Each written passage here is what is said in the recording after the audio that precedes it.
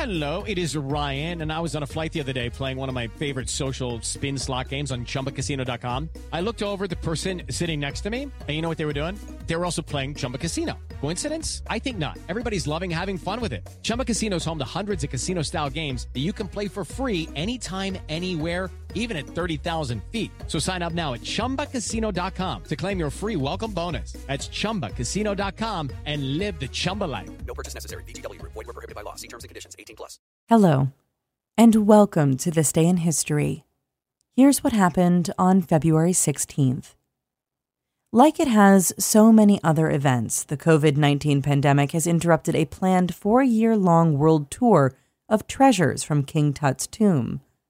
They've been an object of fascination since this day in 1923, when British archaeologist Howard Carter first entered the ancient pharaoh's sealed burial tomb.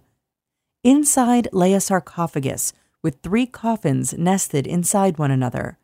The last coffin, made of solid gold, contained the mummified body of Tut. Among the riches found in the tomb, golden shrines, jewelry, statues, a chariot, weapons, clothing, the perfectly preserved mummy was the most valuable, as it was the first one ever to be discovered. Surprising fact, King Tut began his reign when he was just 9 years old and died when he was 18. Also on this day in history, in 1945, the U.S. recaptured Bataan during World War II. In 1959, Fidel Castro was sworn in as Cuba's prime minister. And in 1984, Bill Johnson became the first ever American to win gold in downhill skiing. That's all for today in history. Tune in tomorrow to learn a little bit more about the world around you, and of course, have a great day. Don't forget to check out History This Week, the podcast This Day in History fans love. Here's a sneak peek of this week's episode, out now. History This Week, February 15th, 1965.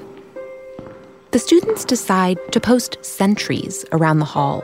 3 days ago, they left the University of Sydney to travel to more rural places, trying to understand the state of Aboriginal rights in their country and to stand up for equality. They're calling it the Freedom Ride. And as they're settling down to sleep, the minister and the warden say, "You can't stay here tonight." They wake up the bus driver and head out onto the road. It's late at night, but then a truck pulls up alongside the bus and crashes into its side. Today, how did the U.S. civil rights movement spark a wave of student activism on the other side of the world? And how did this dramatic confrontation on the road help catapult this student protest to national importance, changing laws and lives in Australia? I'm Sally Helm, and this is History This Week. Subscribe wherever you get your podcasts.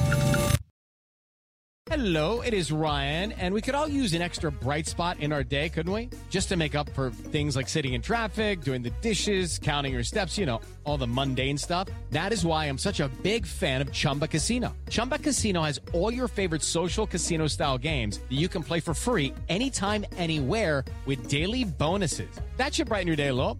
Actually, a lot. So sign up now at ChumbaCasino.com. That's ChumbaCasino.com. No purchase necessary. VGW. Void where prohibited by law. See terms and conditions. 18+.